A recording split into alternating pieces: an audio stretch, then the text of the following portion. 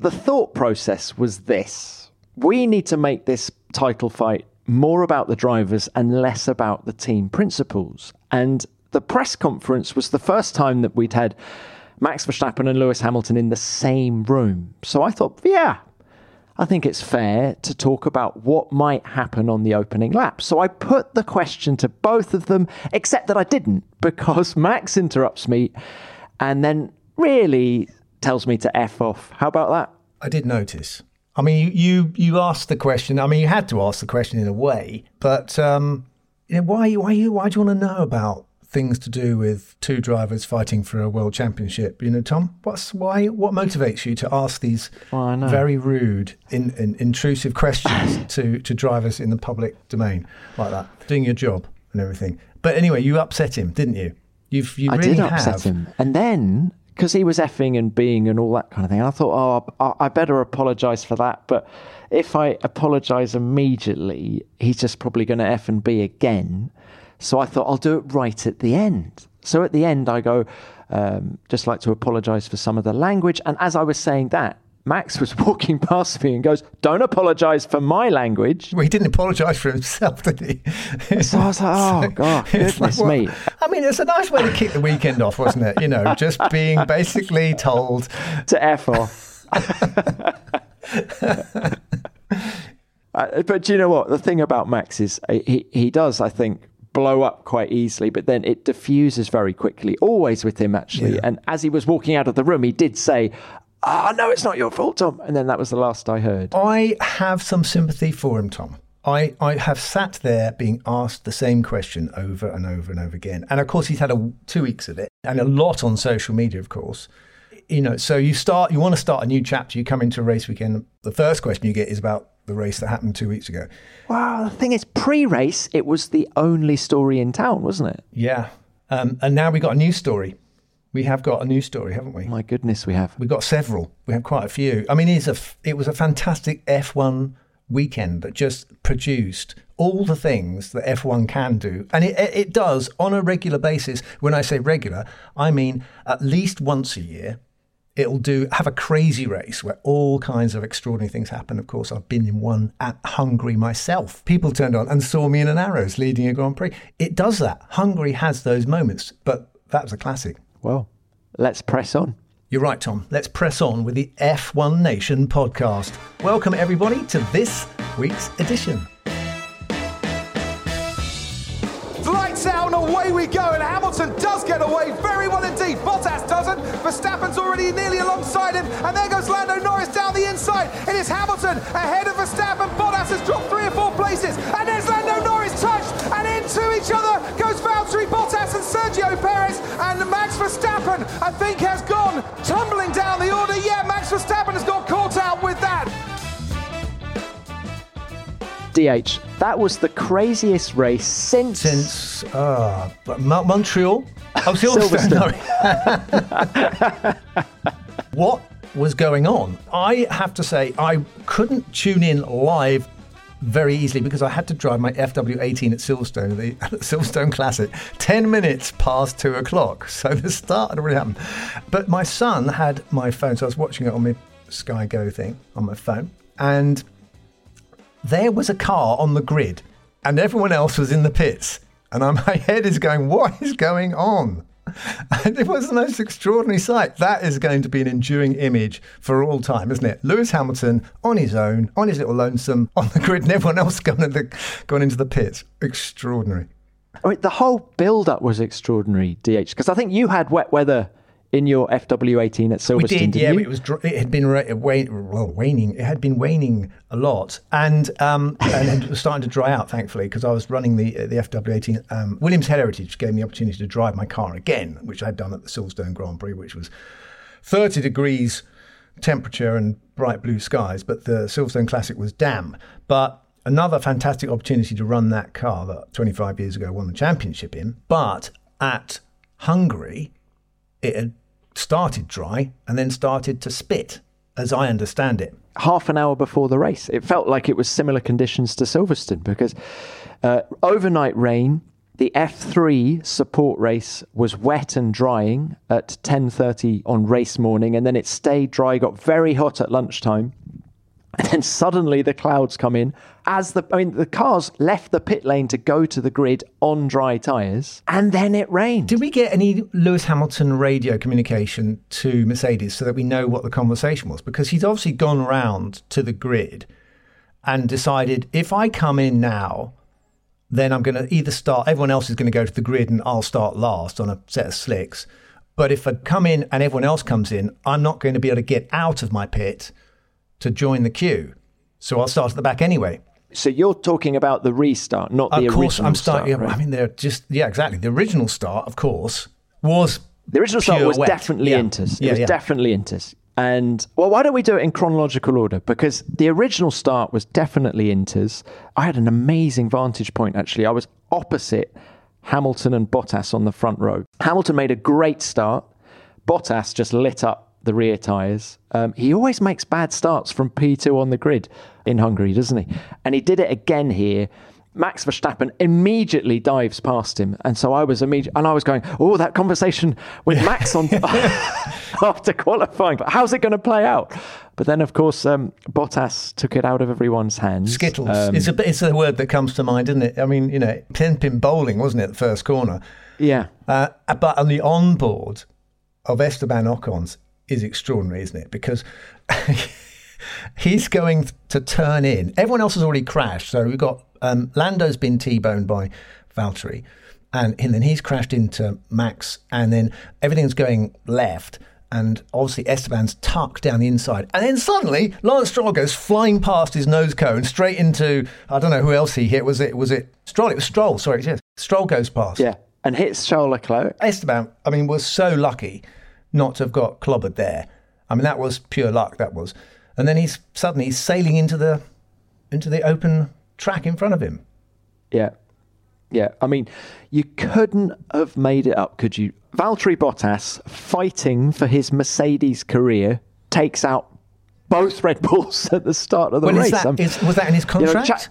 You can ask that the next race. That can be your first question. Brilliant. I'm going to make it a weekly occurrence to get told to F off by Formula One drivers. Oh, God. I mean, everyone's saying, Damon, that he was so close behind Norris that he lost a lot of front downforce. And that's why it rammed him up the back. It looked to me as if Lando was quite conservative on the brakes, brake quite early, but equally that's what you do, wouldn't it? It's a wet race. They're diving down into the first corner on the first lap. You've got to give yourself a little bit of space. And I think Valtteri just got caught out when Lando started to brake. Either his brakes weren't hot and he went for the brake pedal and they didn't work initially, because that can happen too. So you kind of hit it and it doesn't initially bite. So you get a little bit of skiddy on the first application of the brakes, and then they start to warm up. But by then you've gone a car length too deep. And anyway, he's misjudged and gone into the back. How long does a bad start play on your mind? Because he's made that bad start. And do you think he's angry with himself and maybe took his eye off the ball? I don't know how it plays out in the cockpit. It is awful. I mean, it's awful. When you make a complete pig's ear of something like that as a racing driver, you are desperate for the next race so you can put it behind you. You just got to get onto recovery mode and get a good result behind you. But of course, you've got this thing now sort of hanging out. He's got the whole summer break to have this thing sort of in the back of his mind. And of course, decisions are going to be made about his future, we're told. It could be a tough summer there for Valtteri, and you do feel for him for that, because it's not much fun. I've been there. It's not nice. Red flag flies, debris absolutely everywhere. So many of the front runners taken out. Max Verstappen, okay, he's able to continue, but he loses the barge board on the right-hand side of his car. Christian Horner, after the race, talking about the mechanics in the pit lane having to straighten piping and things like that.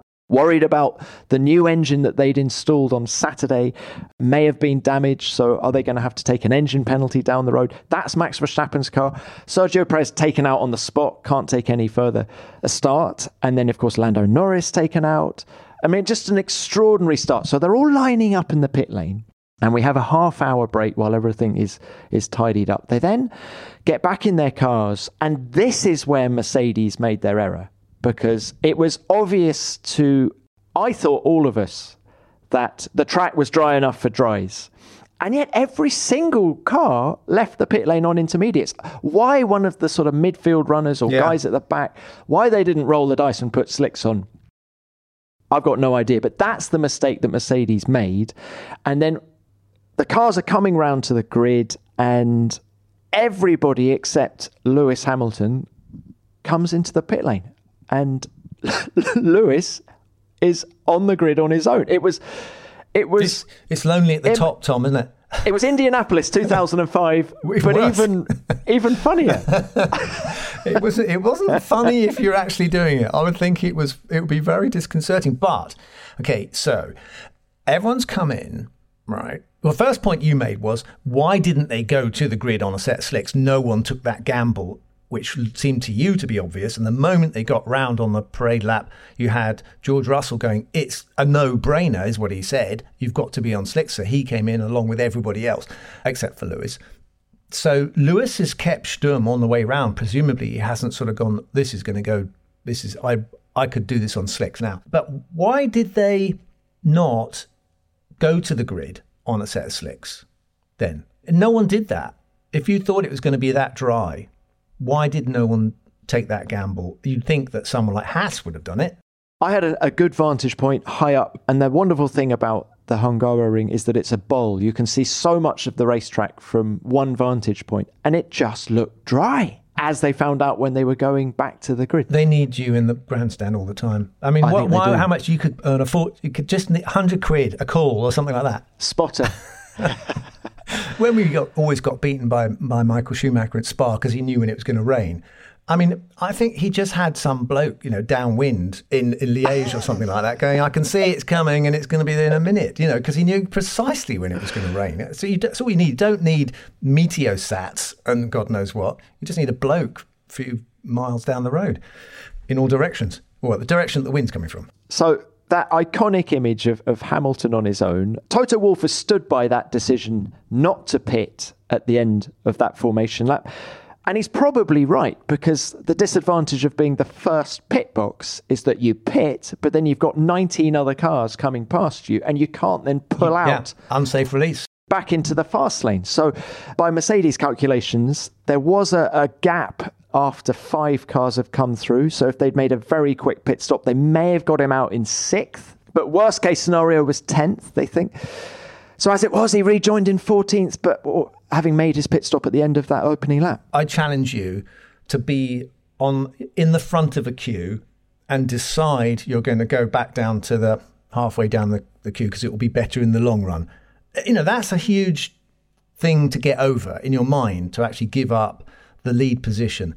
But so they've left him on the grid.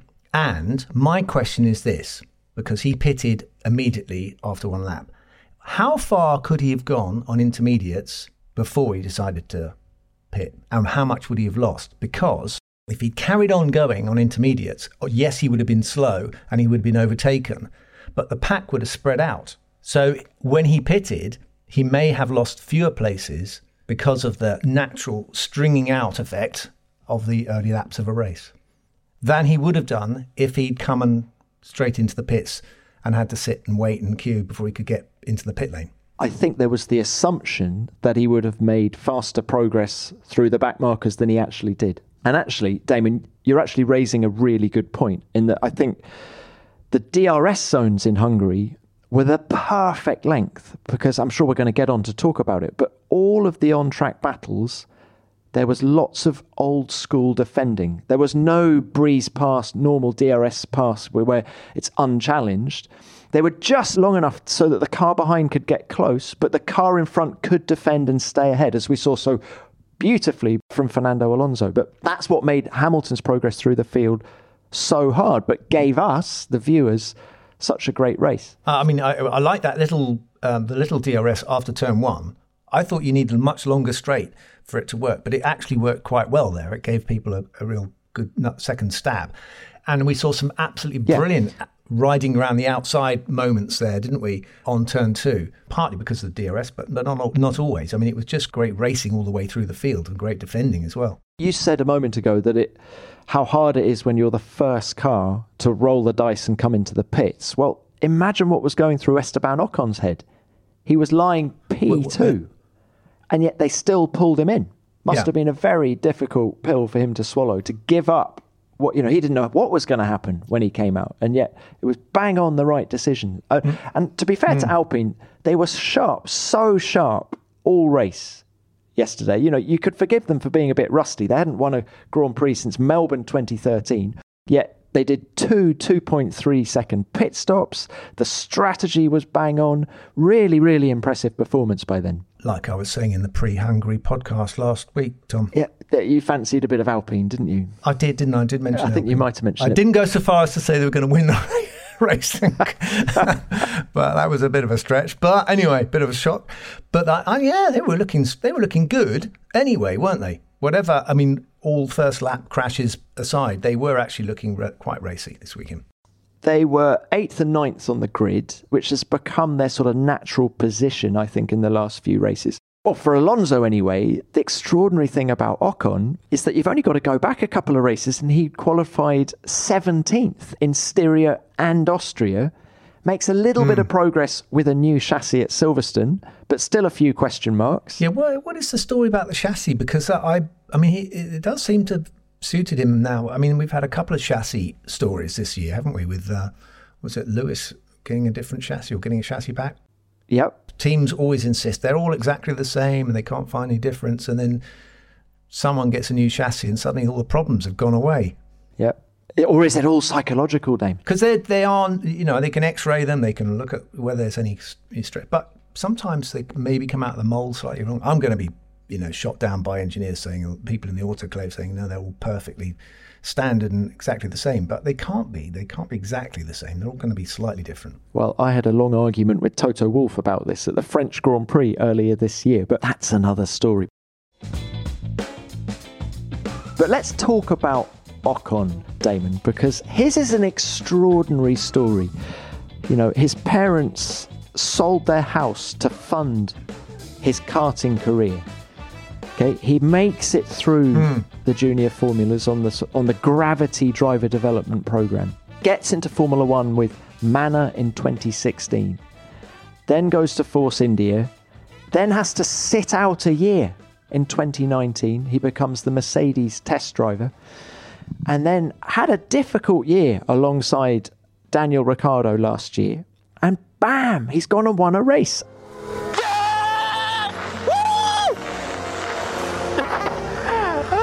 Ocon wins the Hungarian Grand Prix.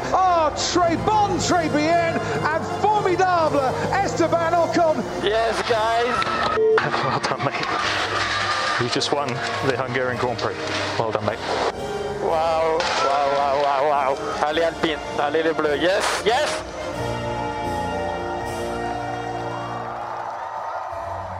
It was an inch perfect drive. Sebastian Vettel said after the race that he made no mistakes, and just a wonderful performance by him. The front page of L'Equipe on Monday was just a picture of him on the front, as they did with Pierre Gasly when he won at Monza last year. Think of all the other sport that's going on in the world at the minute with the Olympics, and yet they dedicate the front page to Esteban Ocon, and he's getting messages from Emmanuel Macron congratulating him as well. It's a big deal, isn't it? French team.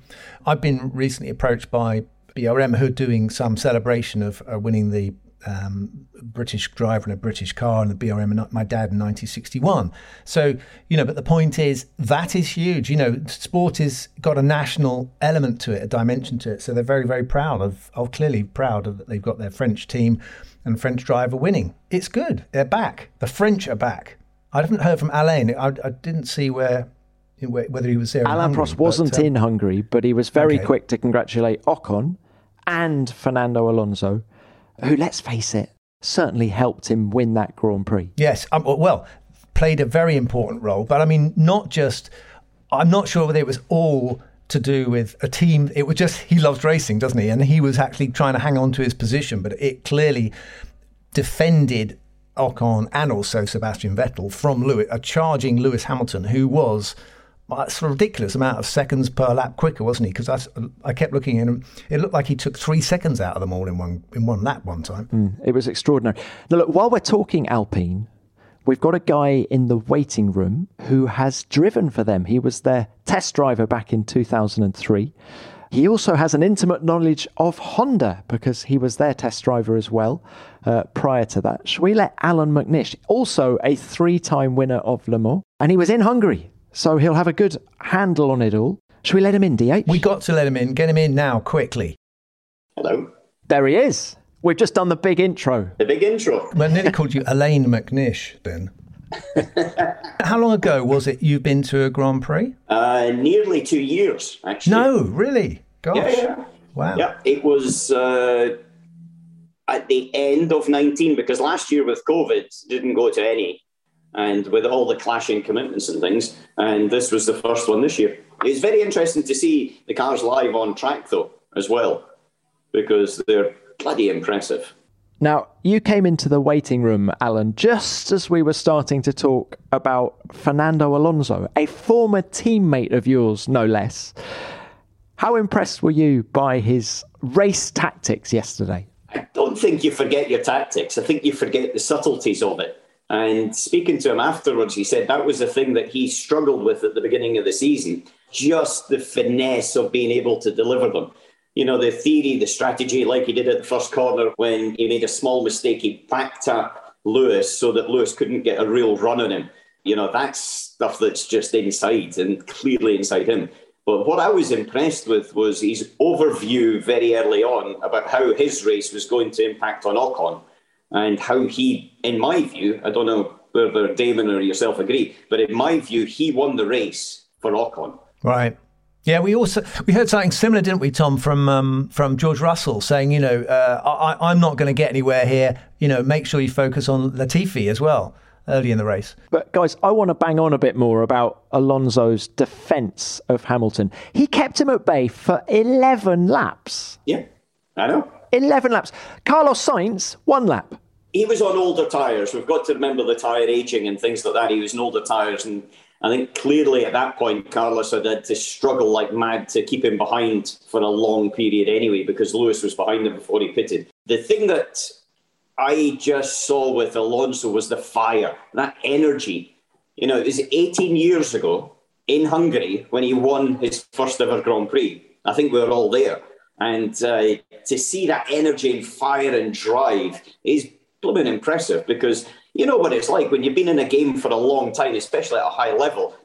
That kind of goes off and goes out of your system a little bit, but it certainly hasn't for him. He's still out there swinging like he's 21 years old. I can't believe it's gone out in you, Alan. You know, I'm sure that you still got a little bit of fire in you, haven't you? You know, if put you in that situation, I don't think you'd give an inch at all. Only if I was racing you then. Yeah. Hey, have you two raced each other before? We sort of like only very briefly. I think it was 3,000. We spent most of our time. Yeah, Formula 3000. But you know, I was going to mention the corner. Is it turn 1, 2, 3, 4? The fast left at Hungary, where he went to go for the outside, and Fernando, he had to. It was almost a mirror opposite replay of Kops and Verstappen. He had to kind of take a bit of a line, and then Lewis didn't like it, and he got on the radio afterwards and said that was a bit dangerous. Well, I mean, you know, Lewis put himself in that position, didn't he? If you're on the outside, especially there, because as you know, the road kinks very slightly right before it goes left, and clearly, if you're on the outside, you're on the risk point. And it can go wrong, because ultimately, if they move across, you touch, you're going into the boonies.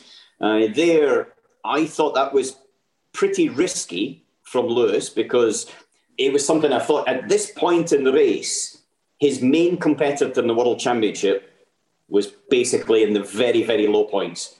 He was in a position where he could finish potentially on the podium, but maybe not. But in the overall picture of the World Championship, the swing that went from Silverstone, where he was, 30-odd points behind going in, to suddenly could be coming out of this race in the lead, or risk it with a very, very forceful Fernando Alonso. I think there was a point where, and I must admit I wasn't brilliant at this, taking a breath and thinking bigger picture as opposed to very narrow picture. That's your team manager hat on, isn't it? You're looking at it and going, now, think about the points, please, boys, you know. Yeah.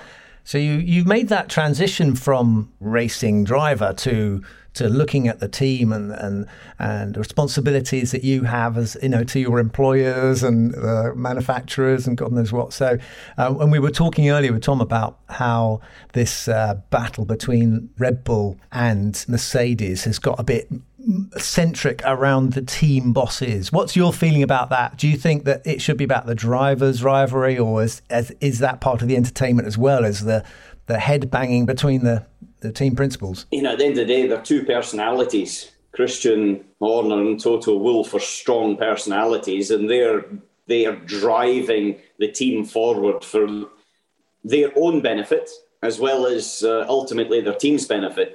And I think you can't just separate the two of them. I think there is a point, though, where the animosity can actually have a detrimental effect inside the team, in your own team as well, because all of the energy is then round about the coffee machine, or when they're having lunch, or when they've just finished their debrief meetings, or even on Thursday. And Max Verstappen brought this up, I think, with you, Tom, unfortunately, in the press conference. Yeah, we've just talked about that as well.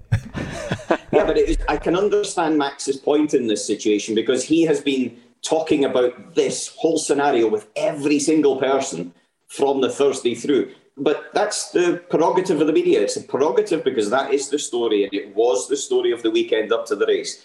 But at the same time, the team sometimes, in my view, need to actually take a step back and remember what the focus point is, which is the race.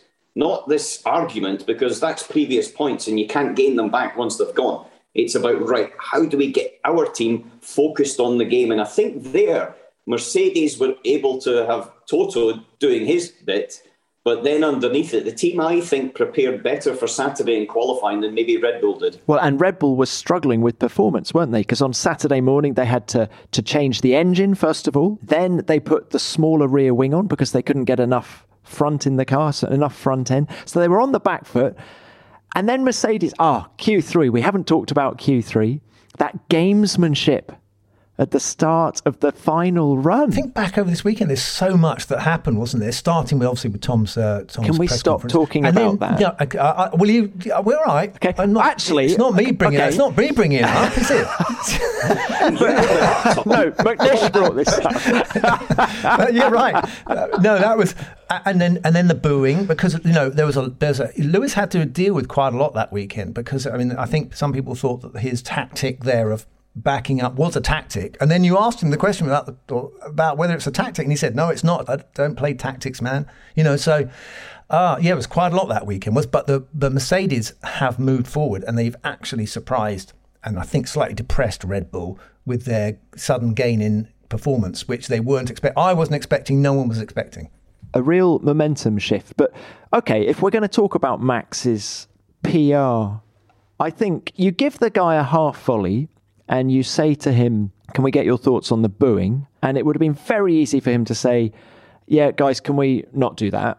Okay, I really appreciate the Orange Army and the support, but let's show some respect to every driver on the grid." He could say that, but he chooses not to. He could say, when you ask him about the first time him and Lewis have been together in a room since Silverstone, you ask them about the first lap, he could just say something benign and just bat it away. But no, he starts effing and being, and Lewis was definitely surprised. Lewis had a smile behind his mask as Max was saying all that. I think Lewis was thinking, "Oh, I've got to him here. I've got to him. This is 1-0 to Lewis Hamilton." I agree with you, but I think we're looking at this as an isolated incident. And I can just tell you, if I go back in my driving career, I won Le Mans in 98, and I led every single Le Mans that I raced in until I won it the second time, and also then until I won it the third time. But in between that first and second time, the media, and it was also amplified by our own PR company, our own internal PR, was saying, when will he win the next one? And it created this sort of big question mark. And then everybody else started talking about it. And eventually I had to go to them and say, "Stop it," because the amount of bloody energy I'm spending trying to answer a question that I'm trying to answer myself is, when am I going to win it? Because I think I can, and I know I can, but it's just not happening. And the frustration is there. And I think there we've got to sort of take a little bit step back and remember these guys are fighting for a world championship. And it's not just the physical on track, it's the mental off track. And there, it could have been done a little bit better. There is no question about it. But Max does wear his heart in his sleeve on track and off track, as you found out with your question. But Alan, it's not possible. It's not fair, because Tom's got a job to do, and it's not fair. Yeah. It's not realistic. Let's say, to enter into this sport, or any sport that's got a huge following, and not expect people to ask the awkward question. You're going to get probes. People are going to probe into your private life. They're going to probe into your business deals. They want to know everything about you, and that is the nature of being in the limelight. And, I think that maybe Max is struggling. Perhaps he wants to have a quiet life and just race his cars. Well, Lewis he's had that introduction from a very early age, and he's dealt with it, and he's learned to deal with the media. And I think maybe he's more adept at dealing with it now than he certainly what he was. But this is another skill that professional sports people have to learn, and not to be riled by being asked the same question over and over and over again, even though you want to scream sometimes. Again, with my team principal hat on, I would go to our internal PR and say, right, what is going to happen now? We need to protect our driver, and to make sure he's got a strategy to be able to achieve it as well. Because, you can't just sit the driver out there to be the target. You've got to give him a little bit of support and defence behind. And I think there could have been a little bit more done in that area. Because I agree with you, it's not, Tom's got the right, and every media's got the right to ask the question. The driver has got the right not to answer it, but he's also, if he does answer it, I think, yes, got to be polite. And unfortunately, in this one, it wasn't quite the occasion. It didn't work out that way. But I do think there, you can look to the support mechanism behind him as well and think, maybe that could have been beefed up a little bit more.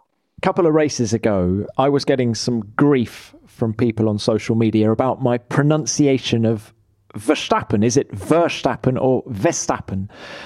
So I said to Max, can you just clear something up for me? Are you Verstappen or Verstappen? And then I explained why I was asking the question. And he goes, why do you give a shit what people say?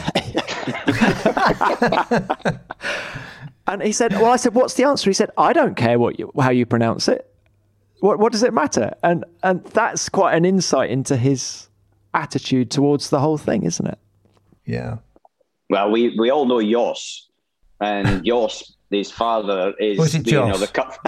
Is it Jos or is it Jos? The big J. We call him the big J. The boss. And they're cut from the same cloth. And certainly in that respect, I don't think they really care too much. His job is to go out and win races. And that's as well a little bit Red Bull's mentality. It's not necessarily to be on the front of fashion magazines and things like that. It's basically Helmut Marko hires him for one job and one job only, go and win a world championship. Now, Alan, can we talk to you about Honda as well? You've just told us that you haven't been to a race for 2 years. How impressed have you been by the development and progress that they've made?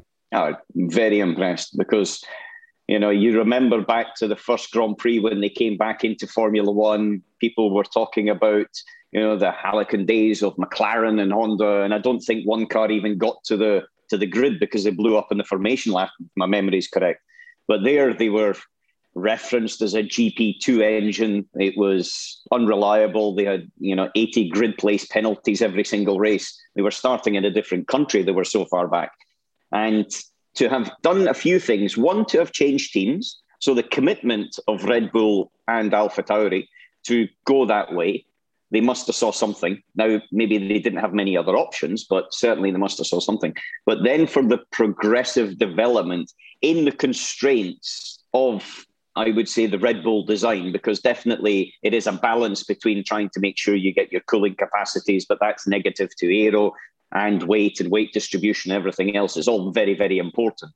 And for them to be able to work hand in hand with Red Bull principally to be able to achieve it, and then secondly with AlphaTauri, I think blooming impressive.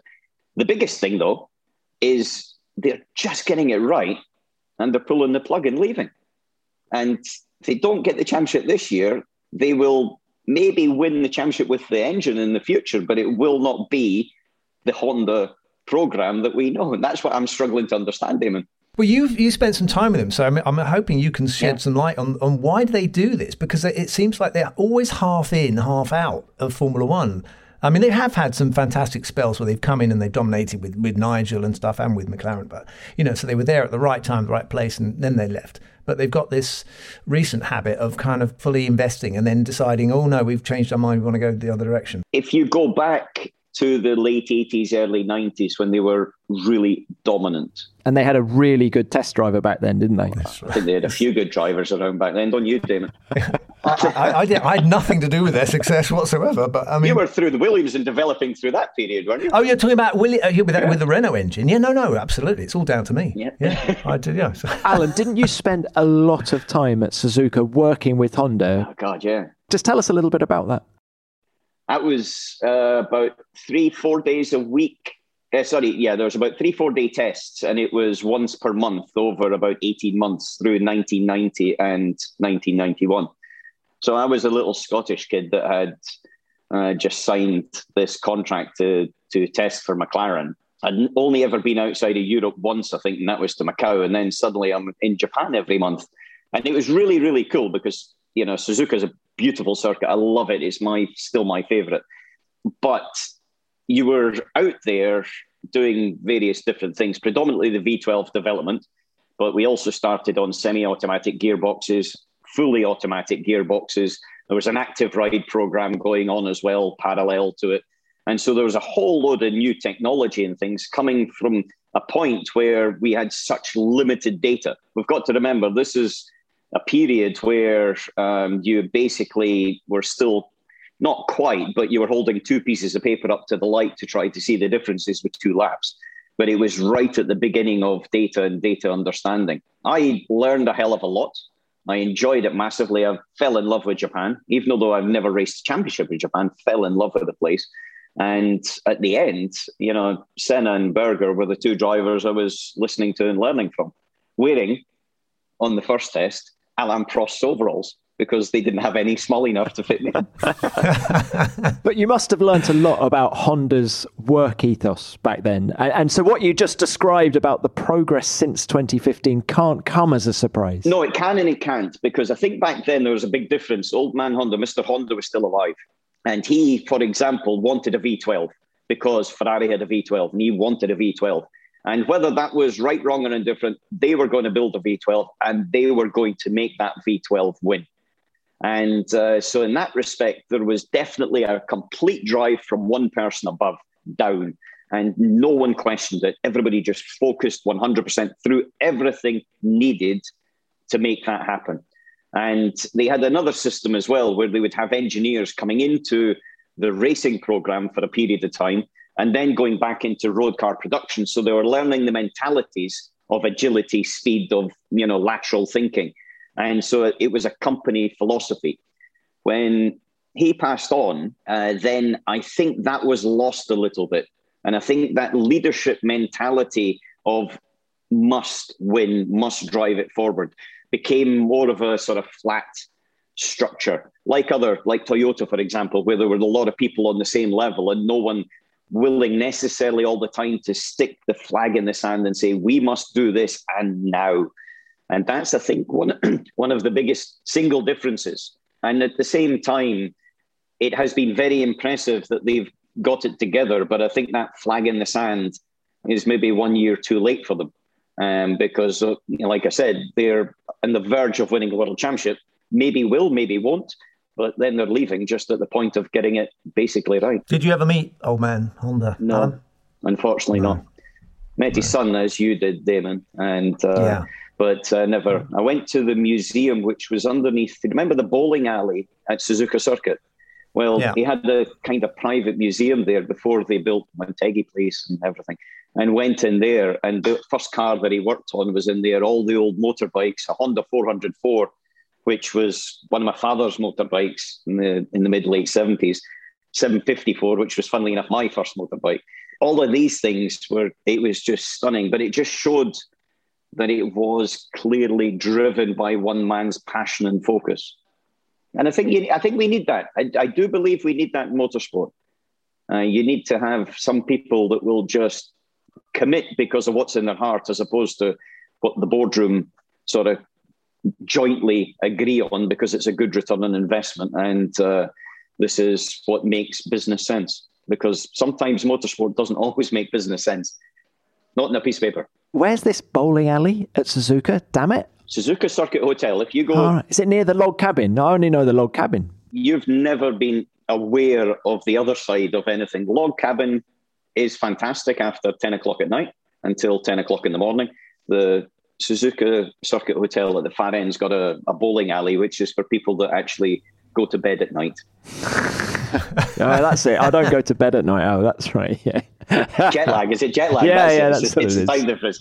Hey, actually, how did you deal with the jet lag? I always think the jet lag in Japan is awful. And if you're doing a monthly trip, where were you? You must have been somewhere, I don't know, what, Middle East for most of the time? I was young. I was 19, 20. I didn't know anything about it. I would actually arrive the day before the test, and then we would go back to Tokyo. And as I said, I was very young, early days. And you go back to Tokyo, go to a nightclub. I don't believe it. Pack your bag, and then go straight to the flight. And then I slept all the way home. And that was my jet lag reduction sort of system. Yeah. But it was a very, very different time. There was no English signs at all anywhere. So I actually had this printed out sort of thing with the Japanese symbols when I was arriving into Narita, the train I needed to get into Tokyo, how to then get on the subway to go to Central Station, then to go to Nagoya on the Shinkansen, what it meant, which carriage, all of these different things. And it was like the idiot's guide to trying to travel through Japan at the time. But it was super fun. I love this sort of Harry Potter image of Alan McNish wandering around Tokyo with a ticket on him, with a label saying, "Please deliver to Suzuka Circuit." I was thinking more Paddington there, but it was an education. There's no question. The whole thing was an education. Alan, it's half term in Formula One. Just top 5 drivers of the season so far. Go on. I think you've got to say Max has stepped up. Without question. Is this in order? Is he your number one? No. It's not necessarily in order because I'm thinking on the fly here. I would put George Russell, even though in the race that he scored points, he unfortunately scored behind his teammate. But I would definitely put George up there. Pierre Gasly, because he's found his mojo again and he's been able to drag things out of him that I believed was there before, but with the Red Bull time you would never have thought was in it. I think Lewis, because he's up against such a determined fight. At halftime, I just want to see how he continues, because for him, this is a mental battle, in my opinion, because he knows what it takes to win a world championship. He also knows that his time's running out to win more. And for Max, there's a little bit more flexibility on the timing that he's got to be able to achieve this. And so that mental fight of Lewis, even though there's been a couple of cracks in the armour, like in Azerbaijan at the restart, just at the weekend, maybe the lack of commitment to come in on the warming up lap. So being the sole car sitting on the grid, a few of these areas, maybe a couple of little cracks, but, at such a high level. How many is there? You need one more. I think there's one glaring omission. Fernando. Yeah, I've got to. Yeah, it's got to be Fernando. And it has to be because of his age. And because of that energy, and the weekend just showed what he's still all about. And not necessarily because of his speed, but just what he does, because at the end, Ocon struggled a little bit against him. And you would think with everything, Ocon should have been a little bit higher. But I think Fernando's just absorbed the team to him. And that aspect to it is a pain in the backside if you're a teammate. It's a bit of a pain in the backside if you're a team boss. But it's what has made him so successful in everything he's done, not just necessarily in Formula One. DH, do you agree with Alan? I agree, except you have to have Lando Norris in there somewhere, and I don't know how you get an extra one into the 5. So someone said, and what about Charles Leclerc? Yeah, Charles Leclerc is, if you had to pick, the different question is, if you had to pick the top drivers of Formula One, what 5 would be there? And it would have to have Charles Leclerc in there. It would have to have Max, Lewis, and then you're talking about the last 2. Who are they? And Lando, I think, has to be in there as well, because I think that his performance has been stunning.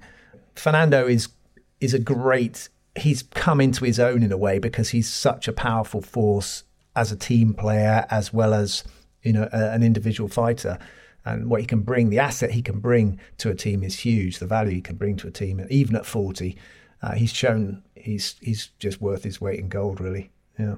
I've got to agree with you on the Lando. That was a glaring omission. But at the same time, the thing that I like about Fernando is that he gives all of us, Damon, a little bit of hope that we can maybe pull on a helmet and do something one of these days. Well, Alan, it's been great to chat. Do you have another 5 minutes or so? Because we have a section on the show called Ask Damon, and it would be fab to get your input into that as well. All right, question 1.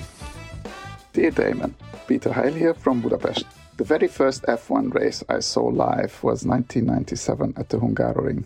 I witnessed your incredible drive and your incredible bad luck. My question relates to your engine that day, the Yamaha F1 engine. As a biker and an F1 driver, what do you think of your decision back then to drive with a motorcycle engine? Would you trust them again? Can a bike manufacturer produce a good F1 engine? The Porsche 919 that won Le Mans had a small capacity V4 not that far off from a MotoGP power unit, and it obliterated Hamilton's Spa lap record. Do you think we will see more engines of theirs fitted into F1 powertrains? Thanks again. Love the show. Looking forward to the next episodes.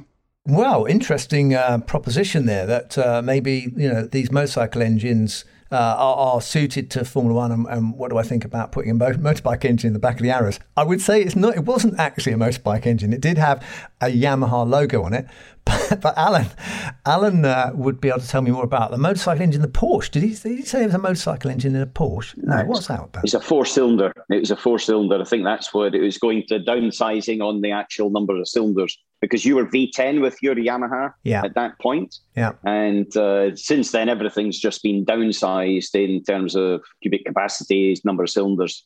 And I think that's the line that things are going, certainly on road cars, and just generally technology is allowing it nowadays.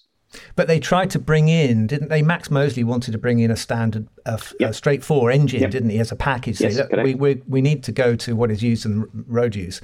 So it's got to be a 4-cylinder engine.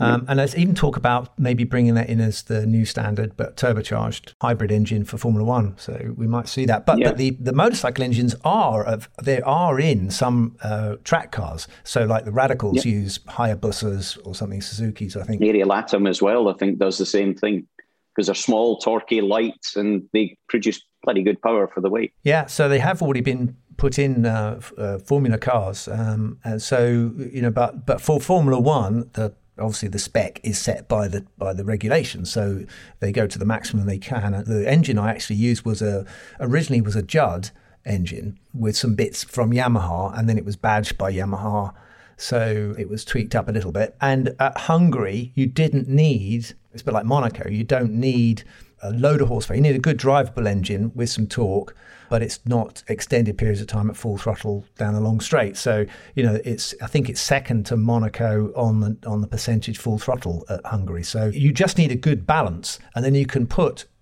all that power down on the road where you need it. And you do suffer on the straight, a little bit more powerful motor, but it's not motor dependent at Hungary. So I was happy with my little Yamaha. I was there that day and was speaking to Herbie Lash, who was involved with the Yamaha program. And I just remember everybody's elation that you could be just touching I'm sorry to bring this up, Damon, touching the first Grand Prix victory for them, and also for Arrows as well, if I remember correctly. And then suddenly the sort of, it was like a balloon popping when it stopped, and you were left not with the victory that you deserved. And to see everybody's face, I don't think the paddock anyone in the paddock would have been disappointed if you had won that race. That's for sure. No, it was. I still get people talk about it as one of the most exciting races they watch. And I think because they turn on the TV and they suddenly go, wait a minute, that's not right. A bit like we had this weekend with Esteban Ocon leading the race. And so, it did turn up a bit of a surprise. It wasn't more like a balloon popping. It's more like it was sort of slowly deflated, because I came second. So it was, I still had a little bit of air in the balloon, but not, not the first place. But you're right, poor old Jackie Oliver, who'd spent 350 odd races with Arrows, came that close and within half a lap, and sadly didn't get to get his victory. But it was still a good performance, a good week. So it just shows you the right balance, right you get a good package. You don't need the best motor. You can still put in a good performance. Bridgestone tyres also helped. Nice one. Let's have our next question. Hey Damon, Oliver here from Australia. Obviously, there have been many F1 cars in the past, but which car in the history of F1 have you found the best looking? I personally like the RB8, the 2012 Red Bull. Just a livery with that era of F1 cars. Anyway, thanks. Hi, Oliver, in Australia. Good question. Aesthetics, important thing. We've just got the 2022 car coming through. A lot of discussion about what cars look like, what turns people on. And some people prefer the old cars. You go back to, let's say, the shark nose Ferrari, which is very distinctive. 1961 Ferrari. It looked like a sort of like a lozenge with a shark. It had a kind of thing at the front, didn't it, Tom? A kind of radiator. It looked like it could have been called a kind of nostril Ferrari, but actually they called it a shark nose. I think I know what car you're going to say is the most beautiful. You think I'm going to say the FW18, aren't you? Yeah, I do think that. So I do think that because I think its proportions seem right to me as well. So the arrangement between the chassis and the tyre width and the dimensions, I think, are important. I didn't like the period we had when the cars were very narrow track. They just looked wrong to me. I mean, they looked like they were going to fall over. So the RB8, I think that Oliver was saying he liked. I probably would disagree with that. Alan, how about you? It's funny, if I take the most beautiful car to drive, is very different to the one aesthetically to look at. For me, to drive was the 2003 Renault, because it just did everything I wanted it to do. But to look at, it was that narrow track, it was groove tyres, it was everything that aesthetically I didn't like at all.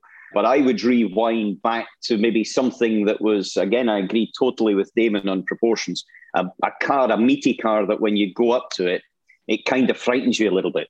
And you get into it for the first time and tighten the belts and you're hanging on. And that would be the McLaren from 88, the turbo, because there it was, it was very, very low. It was very, very wide, huge rear tyres, but you knew that just behind you had a rocket ship without all the finesse that's needed to control it. And that for me was something that I actually never drove. I drove the following year car a lot, but it was one that I looked at and just thought, yeah, I would love to be in it, but I'm not actually sure I would love to be in it. I think you have to include colour scheme as well when you're looking at beautiful cars. And I look at the Jordan 191, that green car, some beautiful lines. Love that. But now you're talking Lotus Gold Leaf Special, aren't you? Yeah.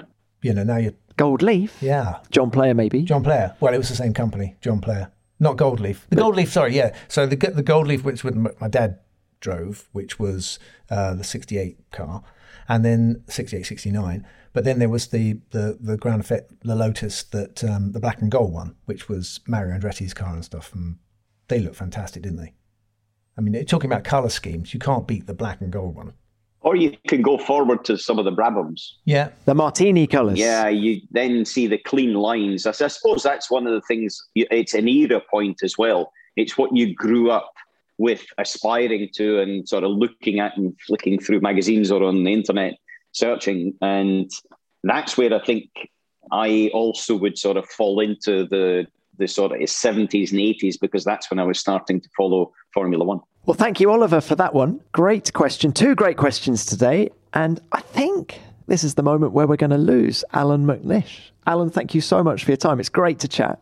Yeah, good to see you guys again. Damon, Tom, thanks very much. And hopefully see each other soon, maybe in the log cabin. No, the bowling alley, please. Thanks, Alan. Thanks for coming.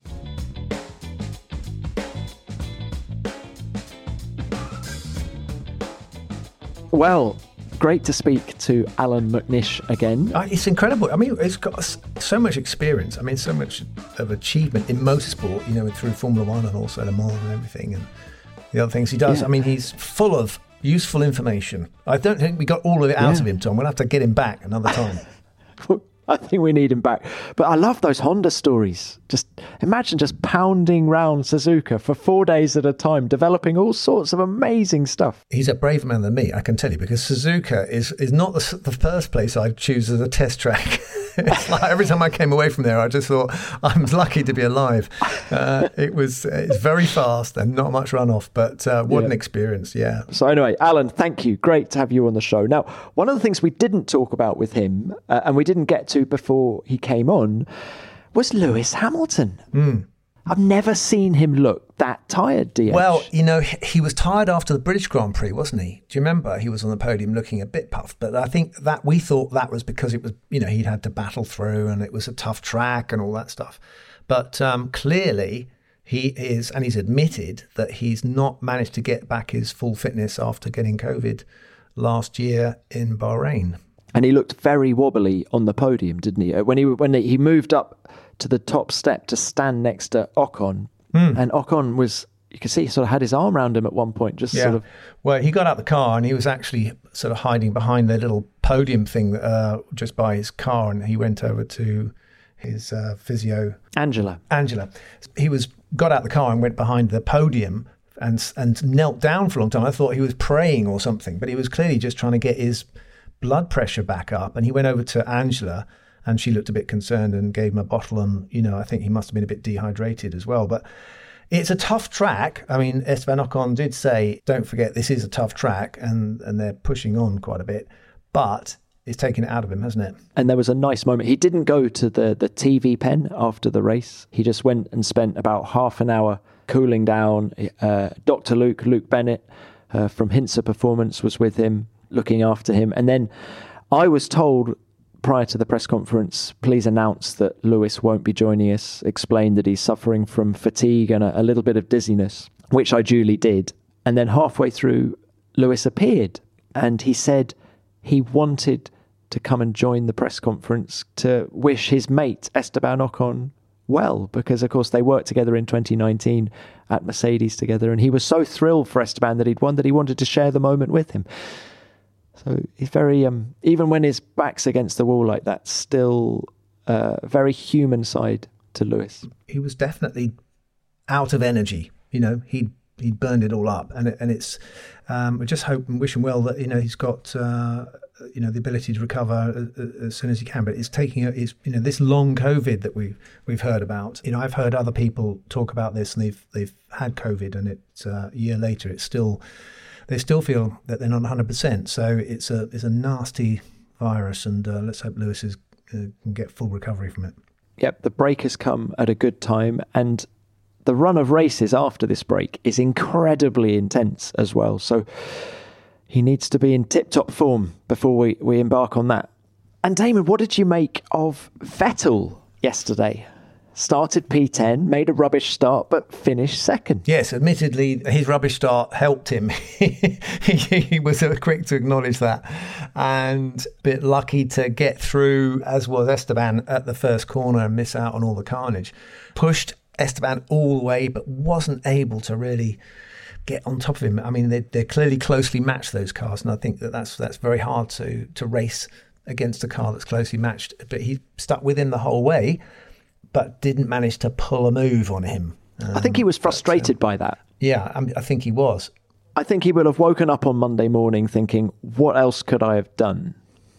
It went a bit wrong with their pit stop, didn't it? They lost a bit of time in their pit stop for whatever reason. So there may have been that opportunity that slipped past, but I think Esteban also put in a pretty good lap on his outlap when he'd first pitted. So very frustrating sitting behind that close to a car, and you can see it, and you can see if the guy's making a mistake. But all credit to Esteban, who you'd have to say is miles behind Sebastian Vettel in terms of leading Grand Prix experience. He didn't put a foot wrong. And that's what you need. I mean, when Lewis caught up with Fernando, the only way he could get past him was by pushing him so hard that he actually outcooked himself going into a corner. But Esteban never did that. And that's a long race to keep that pressure up. Vettel had to settle for his second place. Or not, Damon. Or not, as we know. Yeah. As we know, after the race, they could only get a third of a litre of fuel out of that Aston Martin when the minimum requirement is 1 litre. And there was a lot of stress, actually. At 9:15 on Sunday night, I went down into the paddock and happened to walk past the FIA garage, and surrounded by Aston Martin mechanics. Otmar Safnauer was in there as well, pacing like an expectant father. Interestingly, a lot of the FIA guys in the garage were their software engineers. So I don't know what conclusions you can draw from that, but a lot of the software guys were in there looking at the car. Of course, Aston Martin claim that there's a fuel pump problem, otherwise they would have been able to get the requisite amount of fuel out of the car. But the rule states that after the race, you have to be able to deliver 1 litre of fuel, which they weren't able to do. So it'll be interesting to see how that pans out in the appeal process. But as you and I speak now, Vettel has lost his second place, which must... Did that ever happen to you? How gutting is it when you finish on the podium, really grueling race like the Hungarian Grand Prix, and just as you get home, you get the bad news? I haven't had that. Maybe someone who knows more about my career than I do can remind me if I've forgotten. But I don't seem to remember anything like that. No, I don't think there was a car that was underweight or, any kind of those shocking disappointments that you get for a technicality that's beyond our control. But they used to have all the time cars running out on the last lap. I mean, Jack Brabham famously lost God knows how many races by running out of fuel just before the line.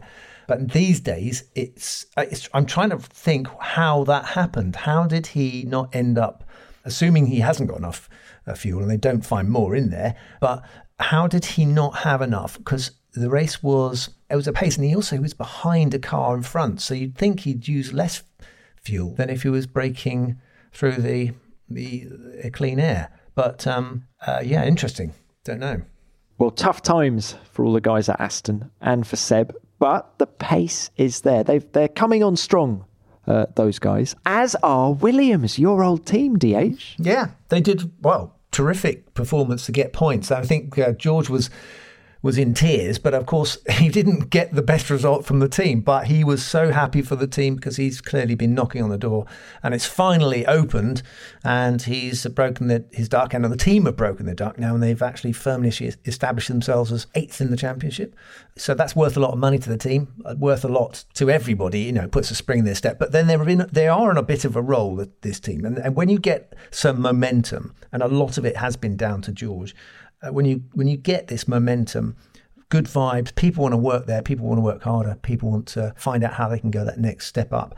Yeah, they're gonna get there, but it's a hard game, Formula One. So they know they're not underestimating the difficulty, but it's definitely they've scraped themselves off the bottom, which is where they've been for a while. Do you know what it reminded me of? It reminded me of Johnny Herbert winning Stewart's Grand Prix, only Grand Prix victory back in 1999, and Rubens Barrichello finishing on the podium as well. But he'd been there from the beginning, and it was gutting for Rubens that he wasn't the guy who got the win in the way that George wasn't the guy that got the main result. There's no kind of justice, kind of sort of karma thing that goes on in Formula One. It happens. Like, bad luck can continue to happen to the same driver year in, year out. I mean, Chris Amon famously never won a world championship. And, there's plenty of drivers like Sterling Moss who never won a world championship, much as they should have done on all their results. It should say they got there. But there's nothing to say it can't get worse, Tom.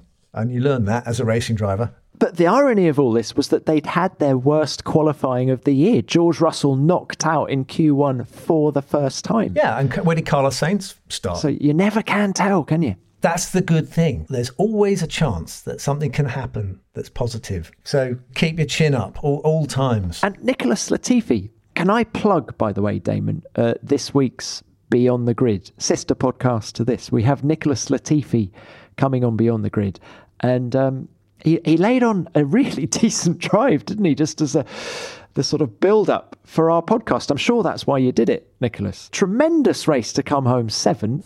Running 3rd at one point, and we were all staring at the TV wondering how he'd deal with that, but drove a really strong race, never looked out of his depth, running at top end of the order, and he's got a fascinating story to tell, actually, as well. Well, I'd be very interested, as I'm always interested, to hear your interviews, Tom. So I'll be tuning into that one and learn more about, because I don't know, he's a bit of a kind of mystery man, isn't he? He's kind of not someone we know too much about. So I'll be keen to find out more. I mean, how he got into racing is fascinating. I'm not going to tell you now. Have a listen on Wednesday, but it's a fascinating story. And he was really good when fighting for big points, and I think did his chances of staying at Williams next year a whole lot of good. Jos Capito caught up with him over the weekend, and he was saying that we don't need pay drivers next year. So we're in a really, really strong position. Of course, Nicholas comes with funding from Safina, but if Williams can get money and have a driver who's banging in the consistent performances like Nicholas, then, hey, job's a good one. The goal is to find a really fast driver with a lot of money. That's always the challenge. But are we forgetting? I mean, it's very easy to do this when you've had a race where a lot has happened everywhere, and championship contenders are knocked out of the race, and the usual people don't win, to forget teams like AlphaTauri when they perform and they end up sort of where you expected them to be. But I mean, Yuki and Pierre Gasly did a good job this weekend, didn't they? I mean, they did a fantastic job. It just, they weren't seemed to be involved in the action anywhere. They seemed to manage to get to the end without too much drama. Can you remember anything? And I think well, about their races, no, because they sort of went under the radar, didn't they? But Pierre Gasly, hugely impressive in qualifying to line up 5th, in an AlphaTauri. That was an extraordinary performance. And I think he was really frustrated after the race because the cards just didn't fall for him. He didn't get the rub of the green, and in the way that Ocon did, for example. But they didn't get knocked out the first corner either. So, yeah, sometimes you get an ordinary result out of an extraordinary race. Oh, you can gauge how happy that team is with how their race has gone by how long team principal Franz Tost hangs around after the race. If he makes a very swift exit, invariably he's very angry and is just getting out of there because he doesn't want to talk to anyone. Yesterday, hanging around, wanting to up for a chat with anyone. So happy team boss. Yeah. Happy Franz. Good. Oh, that's good. Another guy, Damon, who I think we need to mention on this week's pod is Mick Schumacher.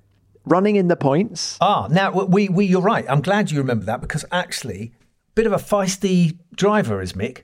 And he banging wheels with, Max gave him a bit of a biff, didn't he?